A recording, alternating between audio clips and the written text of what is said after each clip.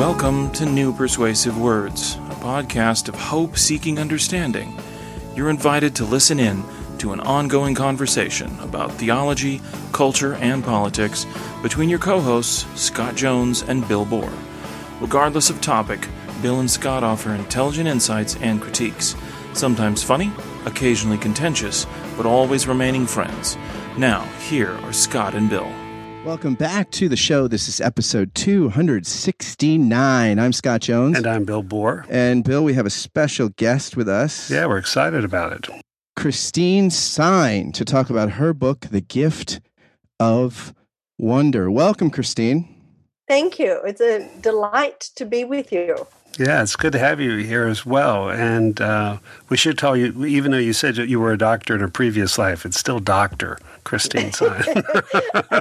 It is, yes. I tell people when my husband Tom and I were first married, and we'd get letters that were addressed to Dr. Tom and Christine Sign, and I'd say, hey, I'm the real doctor in this family, you know. It should be doctor. He's a PhD doctor. Yeah, you're the one. You're the one that somebody would want if their life depended on it. Yeah, or like someone said, you're a doctor that can do something. That's it. At least back then I could. I'm not sure how much I could do now, but what did they yes. say when they called for a doctor? Bugs Bunny used to always say he was Dr. Kill Patient, Dr. Kill Patient. That would be a tough name to go to medical school with. Hopefully not. I actually have had to, not for a long time, but respond to calls on planes for doctors. All right. You're that. Yeah. Which was always interesting, you know. But since most of my medical practice was in third world cultures, in the days when I was asked to respond to calls, and planes at that point had no kind of medical gear on board at all, I think I was probably better equipped than most doctors would have been to respond to the kinds of things that I was asked to do. So it was interesting. You have to respond positively, right? Because of the Hippocratic Oath. You can't take a pass, right? Oh no. Well, and in a couple of situations, it was, do we land? Was the question. Do we land or do we keep flying? And do you pull the plane? Like, okay, anybody on a significant thing? Is anybody a bride or a groom? Destination wedding? Is there anything we can't possibly? Are there things that are like, okay, well, you can reschedule your vacation? I mean, what do you even factor in on that? The health of the patient. In one case, I decided the patient probably had meningitis. And, it was serious enough that I did have to say, I'm sorry, we're going to have to land, because I was concerned about it was a life and death possibility. Right. Now, fortunately, usually it's much more minor than that, but that was one where it was a very serious kind of decision that I had to make. So scary stuff. Yeah, I've never been on a flight where they said, "Are there any clergy present?" But my guess that would be not a good sign. Yeah, the power of Christ compels you, like The Exorcist. Or we need you to do one mass last rites. Things are bad, but mass last rites. Yeah, that would be rough. Yeah. Christine, you've written a new book, The Gift of Wonder, and what's interesting is that you did this online poll asking what are the childlike questions. You did it on Facebook. What are childlike characteristics that make us fit for the kingdom? And you were astounded that people were pretty good at this. Playfulness, awe and wonder, imagination, curiosity, love of nature, compassion, unconditional trust. But when you ask people where they find joy in God, it's more like a cricket's response, right? People tend to have a harder time with that question than the childlike question. Oh, it's true. Actually, I think the sad thing is that they don't equate joy in God with childlikeness, but they also don't tend to take that question of, unless you become like a child, you cannot enter the kingdom. They don't tend to take it seriously. I think that was the very sad thing I realized as I did this poll. I mean, because several people said, hey, I don't think I've ever been asked this before. And then, asking the question, well, how do you live these things out? It was like, well, I'm not sure that I do. I'm not sure that I live these out, particularly as spiritual practices or as things that help connect me to God. And I think that was part of what resulted in me doing some research. I feel this is where it was a real advantage to have the training as a medical doctor, because I was able to look at research not just from a biblical perspective, but from a scientific and a medical perspective, to say, hey, what are the benefits of these kind of characteristics? What does play do for us? What does imagination do for us? What does love of nature do for us that might be preparing us for the kingdom? And it was a revelation for me. And I think it's an ongoing revelation for other people as well, which is fascinating. And it seems like most people, oftentimes we marginalize the things Jesus says, but at least with the more austere commandments, we at least pretend to take them seriously. Like, all right, we really should love other people. We really should be peacemaking and forgive people. But it's like with the childlike stuff, we don't even feel the need to actually pay lip service to it very often. That's just so marginal, right? Oh, it's true, and what do we do with the kids in church? We send them away so that we can't even notice the kids and the childlike characteristics that we need. It's kind of like that might mess up our service. That might, kind of make it a little more chaotic.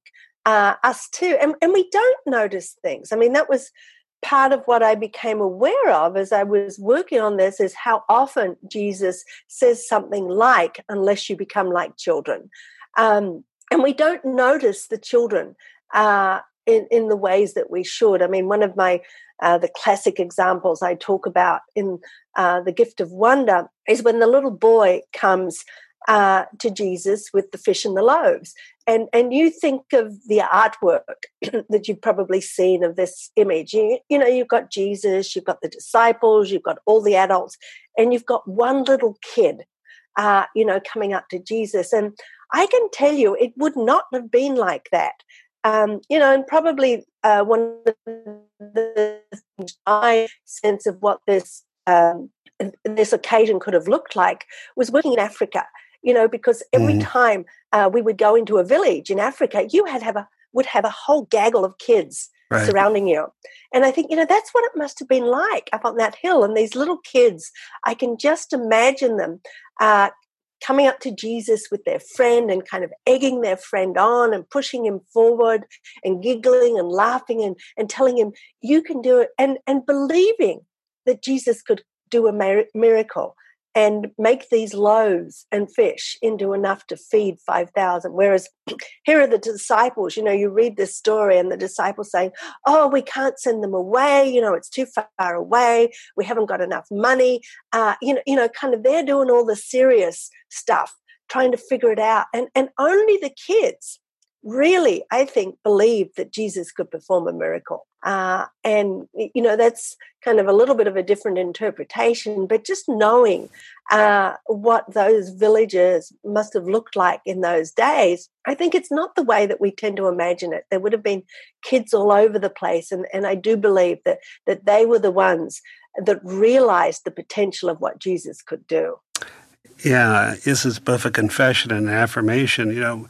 As I told Scott, this wouldn't be a book naturally I would gravitate to, which is probably why I needed it and really appreciated it.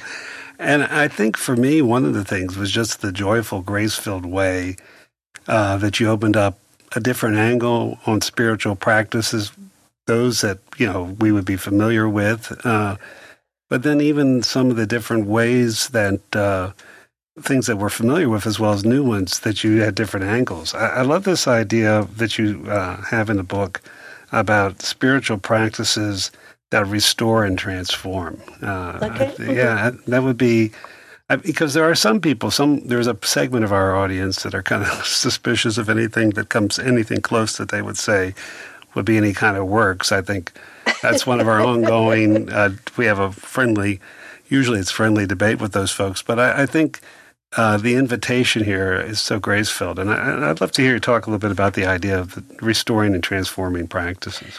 Yeah, this was something that I came across probably close to 20 years ago now, and it was an anthropologist, Paul Hebert, that introduced me to this concept, because when he worked with primitive tribes in Central and South America, he decided that they had two kinds of rituals in their communities. They had those that renewed and those that transformed. And renewing rituals, and as I read this, I thought, wow, this is the language that I need to describe the kinds of disciplines and practices that I think I need in my faith. And renewing practices are the ones that we do every day or on a regular basis. This is like morning prayer, going to church on Sunday. These are the things that on a regular basis say, hey, this is what's important to me. This is what I believe, and this is what I want to connect to on a regular basis. And then the transforming practices are the practices that give room for change. Because, unfortunately, any kinds of practices that we do on a regular basis can become stale. And sometimes they can even make us stagnate because, they say, hey, I'm going to hold on to this no matter what. I'm not open to change.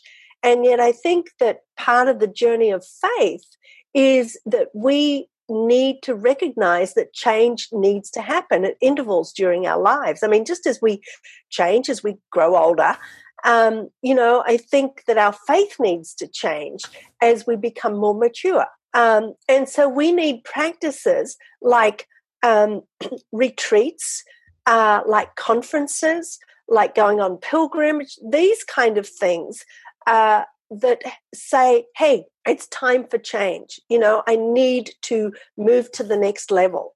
I need to be able to practice in a way. I need fresh practices. I need refreshment of my existing practices. And so that's what transforming practices are. If we don't have those, I think we can stagnate in our faith. I want to take a brief moment to ask you a quick question. Do you like this podcast? Do you enjoy it? Do you look forward to listening to it while you do a morning, afternoon, or evening routine, or while you're exercising, or while you're caught frustrated in traffic? Do you tune into it because of the conversations you find here? If the answer to the aforementioned questions is yes, or even just a solid maybe, would you do something for me? Would you consider becoming a Patreon sponsor of the podcast for just $5 a month or more? It's for a good cause. You can help this podcast and one of the many others I do keep going, and you can help launch several other podcast projects I've got in the works. So I invite you to be a patron through Patreon of this, which I think is an art form you're enjoying and will continue to enjoy. Again, any contribution is welcome, but for $5 a month, you will get a shout out on the thank you roll call, which begins right now. Thank you, David Babico, Andrew Stravitz, Barry Stewart, Ben Crosby, Ben DeHart, Carol Clemens, Charlotte Donlin, David Norling, David Zoll, Ellis Brazil, Jennifer Spite, Jennifer Underwood, Jim Kress, Joel Wentz, John Schneider, Jonathan Butrin, Jordan Mossberger, Josh Redder, Kai Wittenpeg, Larry Rule, Liam O'Brien, Michael Butera, Peter Steigerwald, Samantha Konauer, Sari Graham, Simone Garabedian, Stephen Rowe, and Jody Stevenson. If you want to join these patrons through Patreon, just go to patreon.com/Scott Kent Jones. Thanks again for listening, and now back to the show. It's interesting because you quote in the book, Hans von Balthasar's book, Lest You Become Like This Child. And what's so interesting about children, right, is if a 7-year-old or a 70-year-old tells you you don't look very attractive or your outfit is silly or something like that, it's probably true, right? I mean, because under 7, you probably don't have a good enough filter yet. And over 70, you just don't have enough time to filter. Care. Or you don't care, right? But sometime probably after 7 and in between 7 and 70 is where we learn these artful kind of filters, right? And you talk about how von Balthasar thinks that part of this childlikeness, which is different than childishness, this childlikeness is about entering into a place of dependence. But you think it's more than that, right? It's not just freedom from independence. it's freedom for some stuff, right? For an unfiltered life, for this kind of approach to life that is maybe less guileful. Anyway, if that's a helpful word. Well, yeah, and he talks about, some of the characteristics that we need to become more childlike. And I'm glad you made that distinction between childlike and childish, because we're not talking about becoming childish. Though I think sometimes we could do with becoming a little more childish. But we do lose the characteristics of childlikeness as we grow, into adulthood. I mean, and partly because we're told, you can't, you've got to discipline yourself. You've got to put boundaries around yourself. You've got to, kind of restrict yourself in this way or that way, or things like that. You can't go out and play. You can't spend time daydreaming. Trees are green. They're not blue. We don't make room for that kind of imagination. And I think that part of what Balthasar suggests is that we need these kinds of practices. Oh, well, he doesn't talk about needing these practices, but that we've got to make room for these childlike characteristics that Jesus exhibited and that really do draw us closer to God. Not that Jesus saw trees as blue, but he definitely saw the world with a much more imaginative kind of filter than we do. And a filter of awe and wonder. This is one of the things that I talk about quite a lot in the book, is our need to rediscover awe and wonder. I was excuse me. I was researching the chapter on awe and wonder at the time of the solar eclipse a couple of years ago. And of course, it was perfect time to do it because there was a lot of research coming out about awe and wonder. And research that said, kids experience awe and wonder 20 times a day. But adults rarely do. And the research suggests that a daily dose of awe and wonder makes us more caring and compassionate people. This is like the difference between a 4-year-old and a 14-year-old at the zoo, right? A 4-year-old, everything looks like a mythical creature. When you're 14, you're kind of like, all right, I'm done. I've seen elephants. I've seen tigers. Next. Yeah, what's next, and no sense of the wonder of something, But there is, the research suggests, care makes us more caring and compassionate. It can heal us. It can help relieve depression. And I think, wow. And I think it makes us more spiritual people. I mean, you think of how often in the Bible, particularly in the Psalms, it talks about awe and wonder. I can't think of a direct quote, but the awesomeness of creation, the awe with which David and the other writers of the Psalms look at God. I mean, it's just amazing. And as a result of some of this research, my husband and I decided to call our daily walks. We go on 3-mile walks every day. We started to call them our awe and wonder walks. And so we started pointing out to each other the things that gave us a sense of awe and wonder. And I mean, it started as just a kind of let's do this kind of thing for a little while. And it became such an important focus for not only helping us to recognize the wonder of what God had created, but also to see the God who had created it in fresh ways. And it was just absolutely beautiful. Did you go for one of these walks? That. I mean, it's 2 years later? Did you go for one of these walks yesterday? Yes. What was wonderful and awe-inspiring yesterday for each of you? Well, at the moment, of course, here in Seattle, we're at the end of a very long, beautiful springtime. And so a lot of what gives us the sense of awe and wonder at the moment is what are the flowers that are in bloom, the color of the leaves, the changing color of the leaves from light green to dark green. Yesterday, it was the canopy of the trees, which, of course, in winter, there's just the skeleton of the trees. But now the canopy of the trees over from the sidewalk and over the road and around the path that we walk around, just awe-inspiring as far as I'm concerned. So those were some of the things that we pointed out to each other. And of course, always the beauty of Mount Rainier, our gorgeous mountain here in the Pacific Northwest.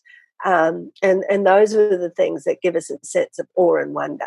It's interesting you say that. You mentioned about we as contemporary people have a lot of echo deprivation. We're not in nature as much. And that walk, Gerald Hopkins, the great Jesuit priest, poet, part of his discipline was that daily walk in nature, and a lot of his poetry really came from that discipline of observation. Oh, interesting. I didn't know that. I love his poetry, but I know very little about his life. No, it's an interesting thing. Yeah.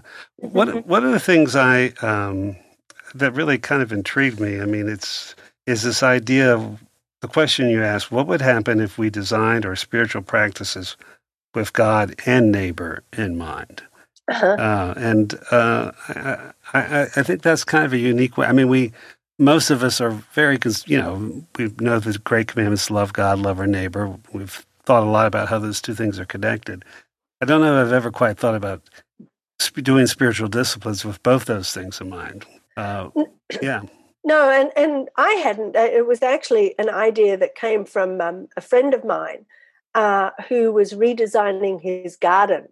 And he thought, well, what if I design my garden with God and neighbor in mind? And first of all, he started to think about his backyard and how he wanted to make it a more contemplative space where he could really connect to God on a more intimate basis.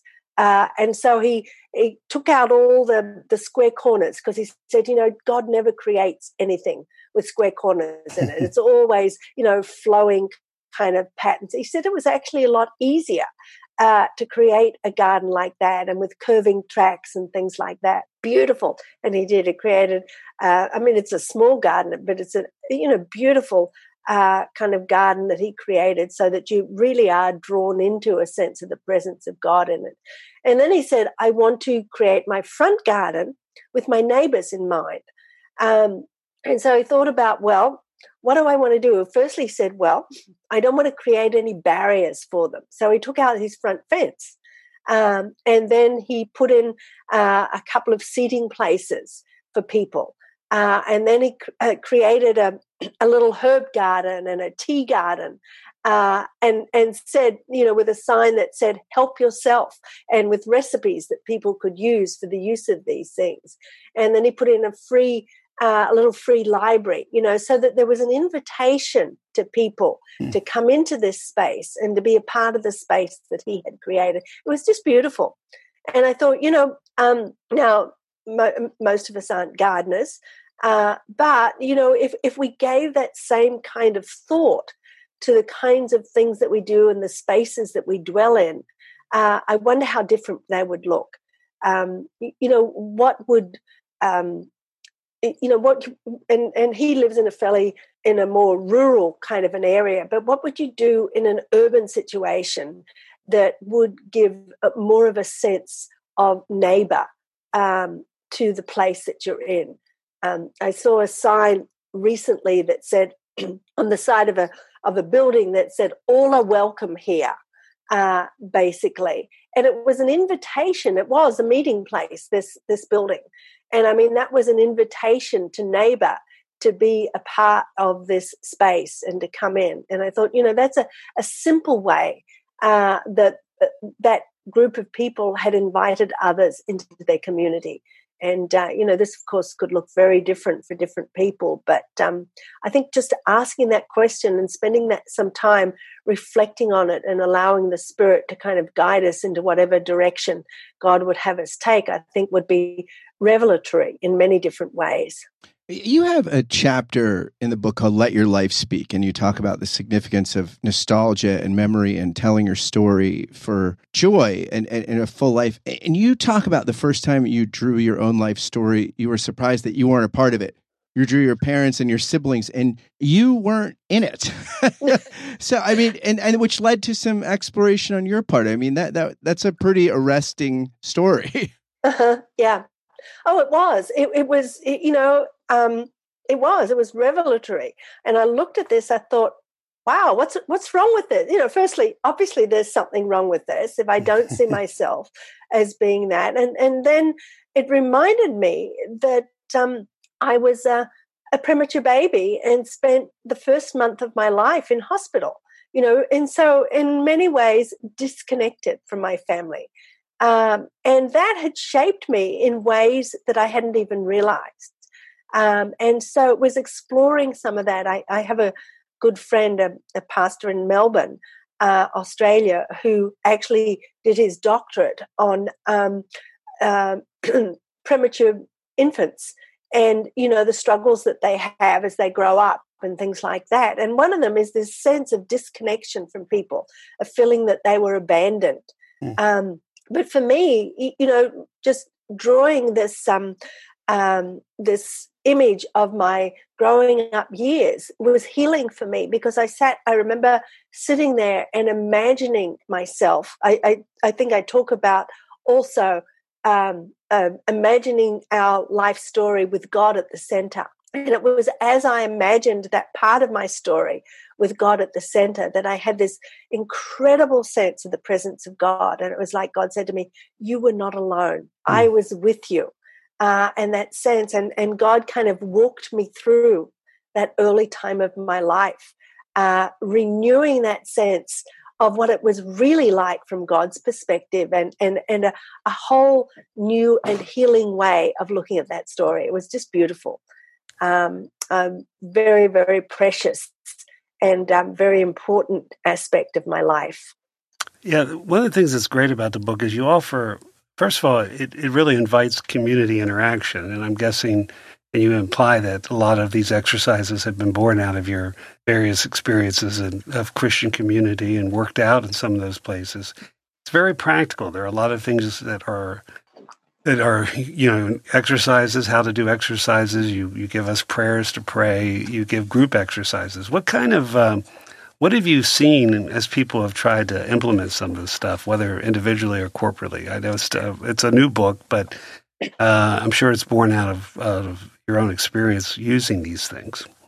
Well, it is. In fact, many of the exercises that I do have come out of facilitating workshops in which I've used these, simple things like painting on rocks,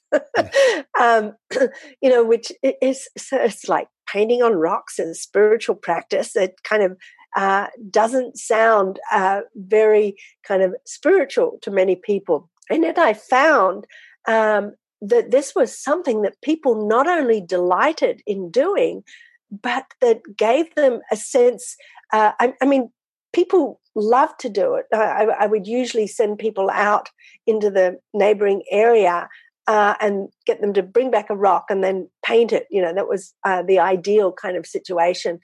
And as people painted the rocks and interacted with each other, it often brought up amazing stories of interaction with God, sometimes stories of vulnerability. People kind of relaxed in a way that they don't normally do in a workshop, and they were willing to share things that they wouldn't normally share. And so these kind of practical exercises, I found, increased people's spiritual openness. And I think the depth of the result often might greater as well. You have a section in the book on the significance of curiosity, and I'm wondering, in a tribal culture, I wonder is the tribalism of our culture a real impediment to that? I think about when there was a poll done a couple years ago that showed Republicans generally responded more favorably to the NFL than Democrats, until the whole Colin Kirkpatrick thing and the kneeling for the national anthem. And then, of course, Democrats like the NFL more than Republicans. It's almost like whatever your tribe or religious team or political team is, you sort of have an opinion on everything. And it seems like if you have those kind of fixed tribal lenses, it's tough to imagine or be curious, right? Or be surprised, because your team kind of tells you the lens through which to see life. I mean, is that a stumbling block to the kind of childlikeness you're inviting people to here? I think it's a stumbling block, but I think that one of the reasons it's a stumbling block is because we're not encouraged to use our curiosity and our imagination. We're basically told, hey, this is the way you're supposed to think. This is the way you're supposed to look at this. Don't you dare think outside this boundary. And so we're discouraged from having that curiosity. We're discouraged from asking questions that might have us moving outside those boxes. And it can be scary, of course, because the moment we start asking questions, we often do have to step outside the boxes that we've been living in, the kind of ideas that we've been living in. But I think that we need to do that. We all need to do that. And sometimes I think part of the curiosity is being willing to sit down and listen to the people on the other side of the conversation. That's part of what lack of curiosity or the discouragement of expressing curiosity has done for us. It said, not only are these people wrong, but don't listen to anything that they say. Be it about religion, be it about sport, be it about politics, whatever it is, we're discouraged from listening to the person that has a different viewpoint. And I think that that's the tragedy of our society these days. We have so many barriers. And unfortunately, I think we're into building more barriers rather than trying to break those down. But questioning helps us to break down those barriers. Curiosity helps us to break down those barriers. And you look at the way Jesus was, he was constantly asking questions of people, questions that helped them to break down their barriers. That was a big part, I think, of what he did. He often didn't give them the answers, but he asked the questions that enabled them to reach into themselves to find answers. And as a result of that, wow, look at the explosion. Christianity wouldn't have happened if people hadn't thought about the questions that Jesus asked, if they hadn't learned to ask questions themselves, and if they hadn't been willing to look outside the boxes that they'd grown up with.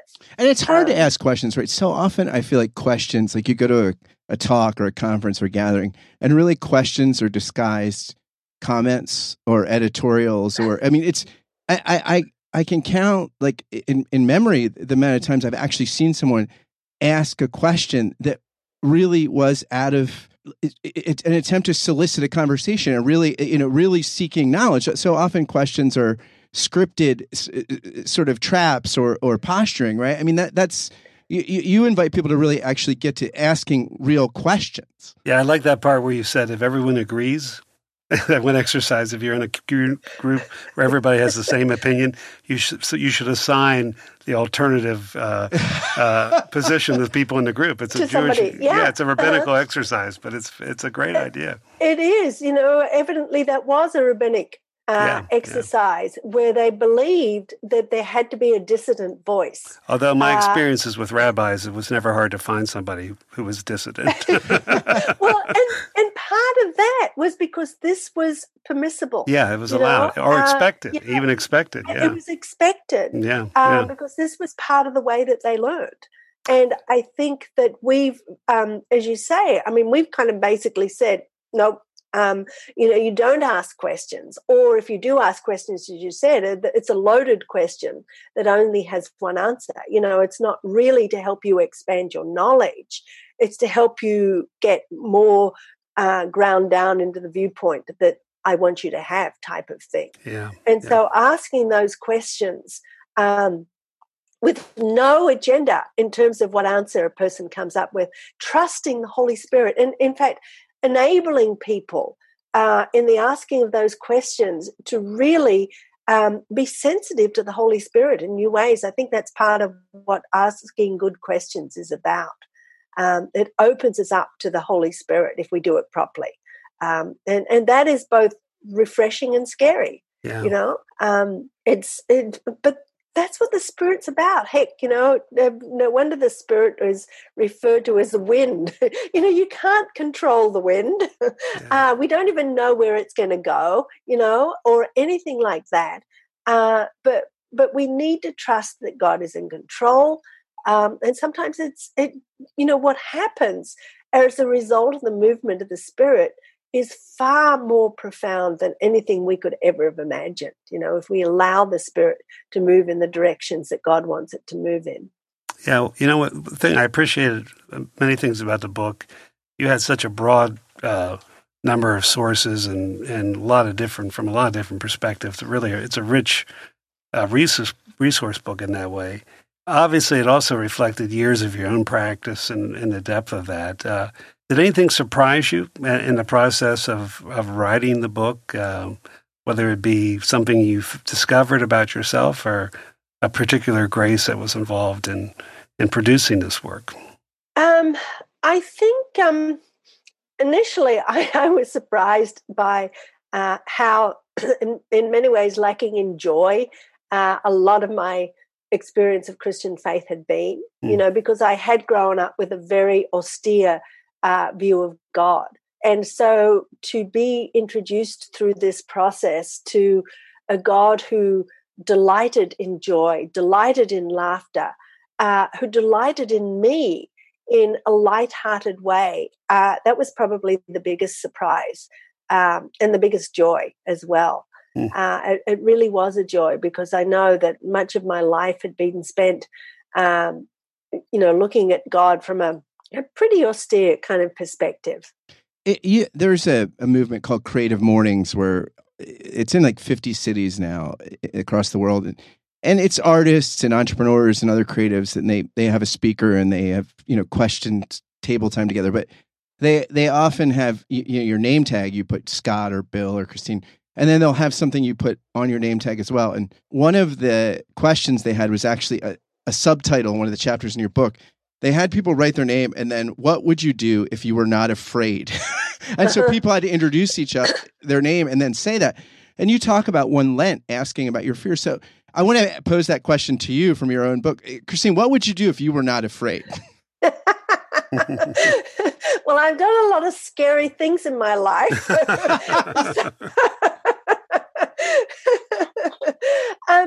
No, I think, this is a question that I suppose you could say that I constantly ask myself. If I was not afraid, I would continue to be I would be more creative even than I am. I think that initially I could say that expressing my creativity was something that I was afraid of. And I had to learn not to be afraid. And then I had to be not afraid to share it, even though it wasn't perfect. That was a scary step too. I think that it's interesting, you go on Pinterest, and I love going on Pinterest to get ideas.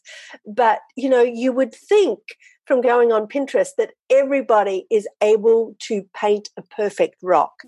Everybody is able to write a perfect song. Everybody is able to, everything's perfect. And so we're afraid to share the things that aren't perfect. And so one of the decisions I made was, if I wasn't afraid, I wouldn't be afraid to share, to share my imperfections, to share my imperfect words, to share my ideas. I think that was some of what I decided, if I wasn't afraid.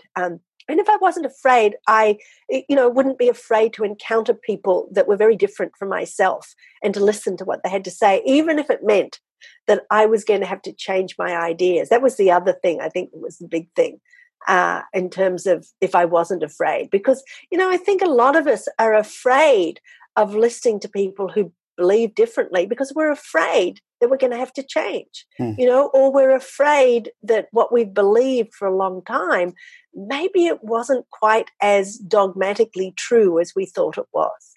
And that's scary. I think that's scary for a lot of us. But boy, is it liberating when we get beyond that fear and recognizing that there's a whole new world out there that God wants to introduce us to. Christine, this is a great book. And I'll tell you, I think I found it as challenging as you did, Bill. And I think I like the idea of a lot of these things. Like, I like the idea of being open to change my ideas more than maybe I like changing my ideas. But thanks for writing it, and thanks for just taking some time to talk with us about it. Yeah. No, you're welcome. Yeah, well, I'm going to use it with a group in my church this fall. So thank you very much for that. Oh, great. Thank you. It's been a delight talking to you both. Hey listeners, thanks for joining us for today's episode of New Persuasive Words. Hope you enjoyed Scott and Bill's conversation and will join us back here next time. Until then, thanks for listening and God bless.